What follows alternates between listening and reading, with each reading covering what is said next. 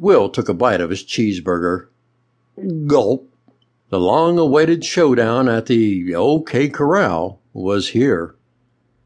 Mike approached Will's table and smashed his bag of potato chips with his fist. Well, well, well.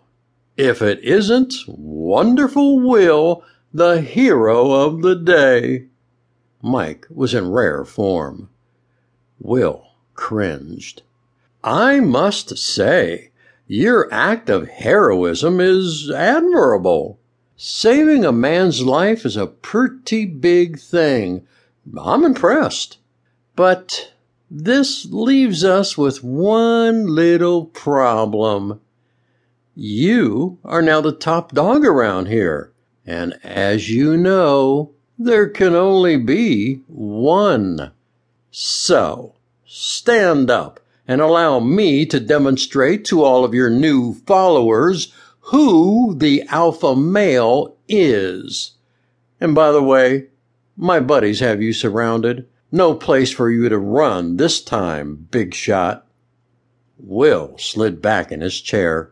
His defining moment was now upon him.